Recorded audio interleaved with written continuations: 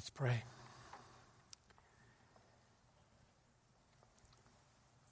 Father, throughout all these services we have been listening to you, and now some of us are gathered here Saturday evening, some are gathered Sunday night, some are gathered Sunday morning, and you are here, and we are eager to hear from you, from your inspired word concerning the risen Christ. So come and help me be faithful to your word. In Jesus' name I ask, amen. The Bible has two parts. You know this probably. It has an Old Testament and a New Testament.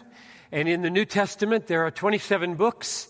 4 of them are called Gospels that tell the story of Jesus. 21 of them are letters that unpack the meaning of Jesus for the church and our individual lives and the world. And 1 is a history book about the early church, and 1 is a prophecy called Revelation. And every one of those 27 books deal with Jesus Christ as a resurrected, risen, living person who is the centerpiece of the universe. All of them deal with Jesus that way.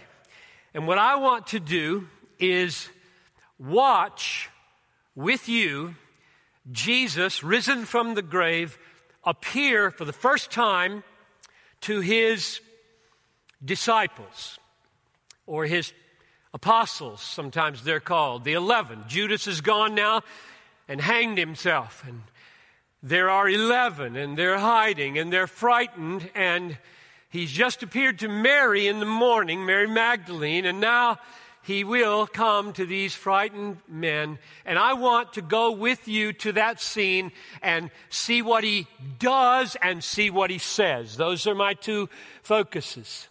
What will he do and what will he say? So that's where we're going. And inside the front flap of your worship folder is the text, and it's also in John 20, 19 to 23. So let's go to verse 19. Don't have the verses numbered there inside the flap, but you can probably find your way around.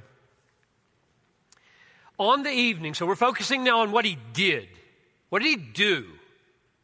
And the reason I'm looking at what he did and what he said is because I think that the way John is telling this, he means for us in the 21st century to look at this way of acting as the way he acts towards us now.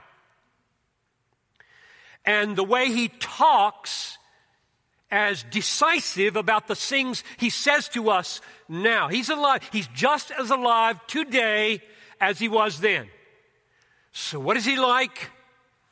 And how does he relate to us? And what does he say today? And I think we can read that off of this first encounter. So here we are, verse 19, John 20. On the evening of that day, the first day of the week, so that's Sunday, the doors being locked where the disciples were for fear of the Jews, Jesus came and stood among them. So he was crucified on Friday. He's been in the grave bodily for a part of 3 days. And now he has risen early in the morning. He has appeared to Mary. You read about that in the first 18 verses of chapter 20. And now he's coming and he's appearing to the disciples. And I want to point out 3 things that are true about this, and they relate to what he does. 1, the doors are locked or shut. 2, they're very frightened. And 3, Jesus comes and stands in their midst. Those are 3 facts I want to ponder with you for a moment. Number 1, the doors were locked. And Jesus didn't have to knock, and he didn't have to open the door. He was simply there in their midst, and he wasn't a ghost. Verse 20, he showed them his hands and his side where the spear went in. In another place over in the Gospel of Luke, it says, touch me and see. A spirit does not have flesh and bones as you see that I have. They were afraid they're just seeing things. They were afraid this is just a ghost. How did he come in here anyway? And he went on, according to Luke, and he said, do you have anything to eat? And they gave him a piece of fish, and he ate it. All of that just to prove I'm not a ghost. I have flesh, I have bones, I have a hole in my side. He's physical and yet not quite like us. They could tell it was him, so he had the same visage, and yet the door is shut and he's just there. So he's like us and yet he's not like us. He has a body, it's not quite like our body, yet it is like our body. And that's a picture of the way it's going to be in the resurrection, a picture of the new heavens and the new earth where we will dwell when we are raised from the dead. It won't be just exactly like us, but it will be enough like us that everything good that we've loved about this creation will go with us, and yet everything bad and limiting gets left behind. I think what this means for you today, me today, is that Jesus can go in our lives where nobody else can go. He can go where your counselor cannot go. He can go where the doctor cannot go. And he can go where lovers cannot go.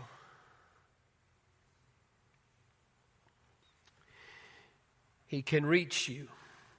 He can reach into you anywhere, anytime. And there's no place where you are, and there's no depth of personhood that you are that Jesus can't penetrate. There is no one like him in this regard in all the universe. He's alive, and he's the God-man, and he's capable of things you cannot imagine. It's a healing wonder, at least I feel it this way. It's a healing wonder to contemplate that all the complex layers of your life that you don't understand and nobody understands are familiar territory to the risen Christ.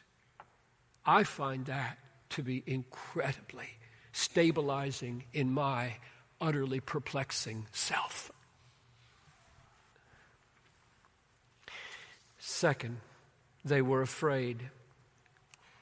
Verse 19 again, the doors being locked where the disciples were for fear of the Jews. Their leader 3 days ago had just been crucified as a threat to the crown, to Caesar. These folks are in great danger. They know it, and they're afraid, and it's totally understandable. And into that fear, Jesus comes. He comes. He stands into that fear. Now, I suppose the reason I want to draw your attention to this personally is because fear is the place in my life where Jesus makes himself powerfully known most often. Don't know if I'm like you in this regard. Fear that I won't be prepared for what I'm expected to do. I have to speak in Louisville to an arena full of people on Thursday. My sermon's not ready. I don't know when it's going to happen. This happens to me all the time. So there's this knot in my stomach. Like these guys are expecting me to say something, and I don't know what I'm going to say yet. Fear that the church won't prosper. Fear that a conference won't be attended. Fear that a class won't be helpful to the students. Fear that my children are going to make shipwreck of their lives. Fear that I won't have the faith to die well. Fear that I might drift into worldliness and uselessness as a pastor. And what Jesus is saying in this action is, I come to my own when they're afraid to help them. Notice, he doesn't stand outside saying, look, the Bible has said 100 times, fear not. When you get your act together and believe God enough to fear not, I'll come. He doesn't talk that way. The risen Christ sees me struggling to be not afraid. He sees me trying to be not afraid. He sees me saying, I believe, help my unbelief. And he comes. He comes right into the midst of our fear. Our favorite fighter verse, like, when I am afraid, I trust in you. Not after or before or when, but when I am afraid. I suppose I have cried out 1,000 times. I tried to do some math, but I gave up. Just let's round it off really low. I suppose I have cried 1,000 times, help me, just before doing something that I'm afraid I may not do well. Fear not, for I am with you. Be not dismayed, for I am your God. I will help you. I will strengthen you. I will hold you up with my victorious right hand. He has spoken into my trembling soul 1,000 times as the risen, present, near, caring Christ, not the distant Christ. So they were afraid, and he stood in their midst, is not without point. Third, Jesus comes to them and stands in their midst. Verse 19 again, the doors being locked where the disciples were for fear of the Jews, Jesus came and stood among them. He stood there in the middle of the meeting. He didn't come to the edge. He didn't whisper through the wall. He's not a distant deity. He's not playing games. He's not toying with their faith. He wanted them to see him. He wanted them to know him. He's trying to help them believe. I mean, later he's going to say to Thomas, do you believe because you see? Blessed are those who haven't seen and yet believe. And yet he didn't stay back. He didn't toy with them. He said, I'm going to see if you believe. Woo-hoo. Can you recognize my voice? He didn't do that. He came right there. He said, look at this. This is really helpful to them. And he doesn't mean for you to be without help. And you may say, well, I can't see him. No, you can't. He's got another way for us to know. He's got other ways to get at you. That's why you're here. He is alive and he is not helpless to help you see with the eyes of your heart. He will help you. He didn't stay at a distance. He came to them, and he wants us today. He wants us to believe and to trust and to hope and to know him and to see him. And that's what I want for you in this service. So that's the way he acted. Let's shift gears. What did he say? No. This gets even better. What did he say? He said 3 things, maybe 4, depending on how you count them. And when you analyze these 3 things that he said to them, you see that he's giving them a gift, 3 of them. A gift of peace, a gift of power, and a gift of purpose. And the more I have thought about those 3 things, it really is the sum of life. Can you build your life on peace with God and peace with yourself and peace with others? Can you have the power to do what you need to do in life? And can you have a purpose that really satisfies from beginning to end and takes you into eternity knowing you've spent your life well? That's what this is about. This is huge. This is really huge. I can't think of anything that's missing from all of that if you understand it as fully as Jesus is offering it. You know, I try to think, the opposite of peace is conflict. The opposite of power is weakness. The opposite of purpose is aimlessness. And a lot of lives are destroyed through conflict and weakness and aimlessness. And Jesus didn't come into the world to destroy you. The Bible says that real plain, John in particular. I did not come to judge and destroy and ruin lives. I came to bring a kind of peace and a kind of power and a kind of purpose so that lives wouldn't be ruined. And I could rescue them from the ruin they're making of themselves through lack of peace and lack of power and lack of purpose. And I want them to know this. So that's what I hope you got your ears up for now. What did he say? Number one, he said, peace be with you. Let's read verses 19 and 20. On the evening of that day, the first day of the week, the doors being locked, where the disciples were for fear of the Jews, Jesus came and stood among them and said, peace be with you.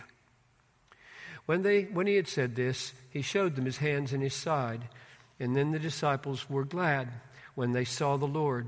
And Jesus said to them again, peace be with you. So he says it twice. Peace to you. Peace be with you. And the order here is massively important. Before you think about doing anything with power or accomplishing anything with purpose, you've got to have peace with God. Because otherwise, you're going to think about those doings with power and accomplishings with purpose as the way you get peace, which is the opposite of the Christian religion. Other religions go about it that way. Got to do some stuff for God. Got to have some power. Got to have some purpose in life. Got to make a few things happen. Then maybe I'll reach some peace.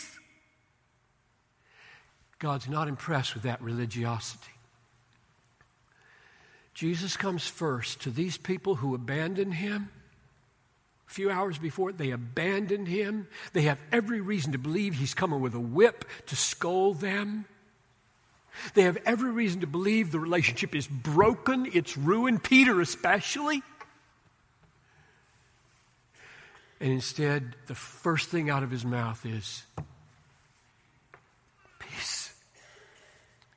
That must have landed on them as sweet as the words, today you'll be with me in paradise, landed on the thief on the cross.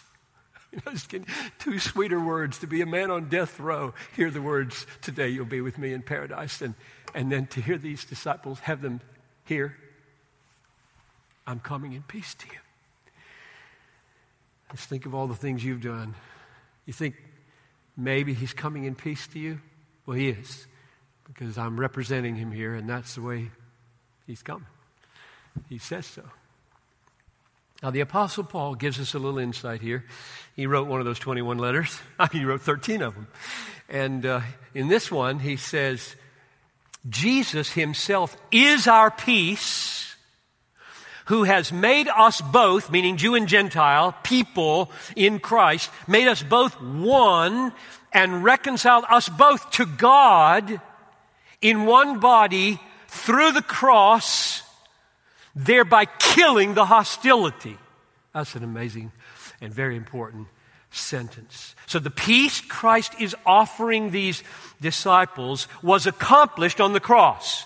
Through the cross, I'm making peace vertically with God, so that hostility there is taken away. I've absorbed his hostility on the cross, and I'm calling you to lay down yours and enjoy that. And I'm taking away the hostility between you and others that are being reconciled to God. And then in verse 20, when he had said this, he showed them his hands and his side. In other words, I am the one who died. I'm the one you abandoned. I'm the one who is pierced for your transgressions, like Isaiah said. And the reason I can offer you peace is because your sins against me and against my Father are covered by my blood. That's why I can offer you peace. If you trust me, your sins won't be held against you, and the wrath of God is turned away by my cross. Here's Paul's words again. Christ reconciled us both to God through the cross, thereby killing the hostility. Now, there are 5 relationships, and you've probably thought of maybe 3 of these so far. 5 relationships where he brings peace to us. So right now, in this room, by his Spirit, by his word, he is offering peace in 5 ways. Here they are. Number 1, peace between us and him. That's the first and most obvious meaning. I come into this room and I'm giving peace to you because I'm saying it, peace to you, me and you. I'm the one you just abandoned. Peter, you just denied me. I'm offering peace to you. And so it's peace between us and Jesus. Second, peace between us and God the Father. God's justice demands punishment. Jesus was sent by the Father to bear the punishment and complete the righteousness that we needed to get and we couldn't perform, and therefore now the Father is satisfied and he comes to us as an adopting, loving, caring, folding in Father, running down the street to welcome prodigals who on Easter go to church and get met by God saying, yes, come on in. This is where I want you to be with me. Third, peace between us and others who are in Christ.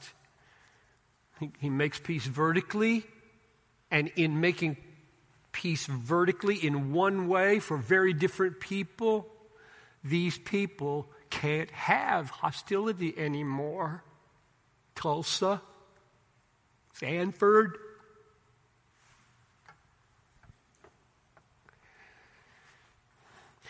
There is neither Jew nor Greek, there is neither slave nor free, there is no more male or female, there is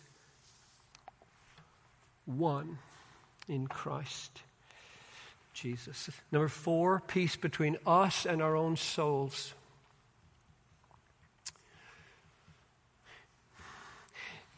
Another place in the Bible, book of Hebrews, it says, the blood of Christ will purify our conscience from dead works to serve the living God. Is there anything more sweet than a clean, clear, non-condemning conscience? And anything more horribly troublesome night after night, day after day, than a voice in your heart saying, you do wrong, you do wrong, you do wrong, you do wrong. You'll never make it. You'll never go to heaven. You deserve wrath. You are wrong, wrong, wrong, wrong, wrong. A voice that's just crying out and it's telling the truth. You can hardly live with it. And when Jesus offered them peace, according to Hebrews, the blood of Christ purifies our conscience from dead works to serve the living God. I read a testimony of a woman who had an abortion 8 years ago this week, and she said, I cannot forgive myself. And I wrote, that's what Good Friday is for. Peace with yourself doesn't mean that you start seeing past sins as desirable. Oh, now I can be peaceful because they're not as sinful as I thought they were. That's not the way it happens. Peace doesn't mean past sins cease to be painful. It means they cease to be paralyzing. The pain may not be taken away immediately, but the penalty is taken away immediately in Christ. When you believe in Jesus and accept his peace, the penalty of every sin is gone. It's over. It was on Jesus. No condemnation. The pain may remain, but here's the beauty of it. when the penalty is removed, the paralysis is broken, and you are enabled to move forward with life while this pain gradually gets healed. That's what's possible when the penalty and the paralysis are taken away by the cross. So he gives us peace with ourselves. And lastly, he gives us peace in the world. We just heard that reading, maybe not all of us watching this video, but in this service, an amazing reading of the absence of peace in the world. And I just want to make sure that we don't turn Jesus into an individualistic little pietist who just goes from person to person, make little private pockets of peace, indifferent to this planet. He's the Lord of lords and King of kings. And when he died, according to Colossians 1 and many texts in the Old Testament, this was purchased. Of the increase of his government and of peace, there will be no end, with righteousness from this time forth and forevermore. There's going to be a new heavens and a new earth, and all the horrors of Mali or 100 soldiers in Pakistan just swept away in one avalanche, or 3 friends shot dead in Tulsa, or that is going to be over. And Jesus did that with his blood. He bought the new earth. He bought the new heavens. And we're working toward that, and then he will break into history in due time and make it happen just like that. Peace with Jesus, peace with the Father, peace with others in Christ, peace with ourselves, and peace with the world. That is an amazing achievement. And the way you receive it is by faith. It's a gift. It's a gift. You don't earn it. You don't do anything to get it. You simply receive it as a gift. To all who received him, to them gave he power to become the children of God. Since we have been justified by faith, we have peace with God. Just faith. I believe you. I trust you. I receive you. This is true about you, and now in my receiving about me. This is my life now. That's what faith says. Now, I've spoken almost the entire time on peace. Intentionally. It didn't sneak up on me. I know how long I have here. We're doing fine. So very briefly, I want to say a word about power now and about purpose, and show you where I see that in the text. And the reason I spent the time I did on peace is because I am so totally persuaded from the Bible that if you get that right, if you're standing there with that kind of fivefold peace, the things you're called to do purposefully and powerfully in the world, they're going to take their place. But if you get that wrong, all the power and all the purpose in the world will do you no good and will do people much harm. So, verse 21, Jesus said to them again, "Peace be with you. As the Father has sent me, even so I am sending you." And when he had said this, he breathed on them and said to them, "Receive the Holy Spirit." Now we know from other parts of the Bible that Jesus was going to rise into heaven about 7 weeks after he was raised from the dead. He ascends bodily into heaven where he is today in his risen body. Take up his place at the right hand of the Father where he intercedes for us, and then pour out the Holy Spirit 10 days later at Pentecost. And he tells us why he was going to pour out the Holy Spirit and bless the church with the habitation of the Holy Spirit in us. And he puts it like this in Acts chapter 1. "But you will receive power when the Holy Spirit has come upon you.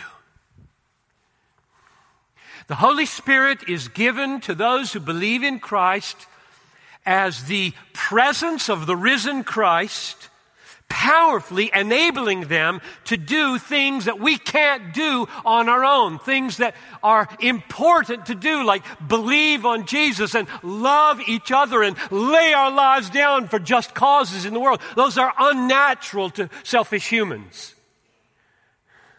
And the only way I can have the power to love unlovely people, to subdue and put to death my own sinful, selfish impulses, to spend myself at some cost for some good, worthy, Christ-exalting cause in the world. How could I, sinful, selfish, fallible John Piper, do that? One answer: God gave the Holy Spirit, who dwells in me and in all those who trust Him, as the power for living a life of love, joy, peace, patience, goodness, kindness, meekness, faithfulness, and self-control. The fruit of the Spirit. It takes supernatural power for people like us to gradually become people like that.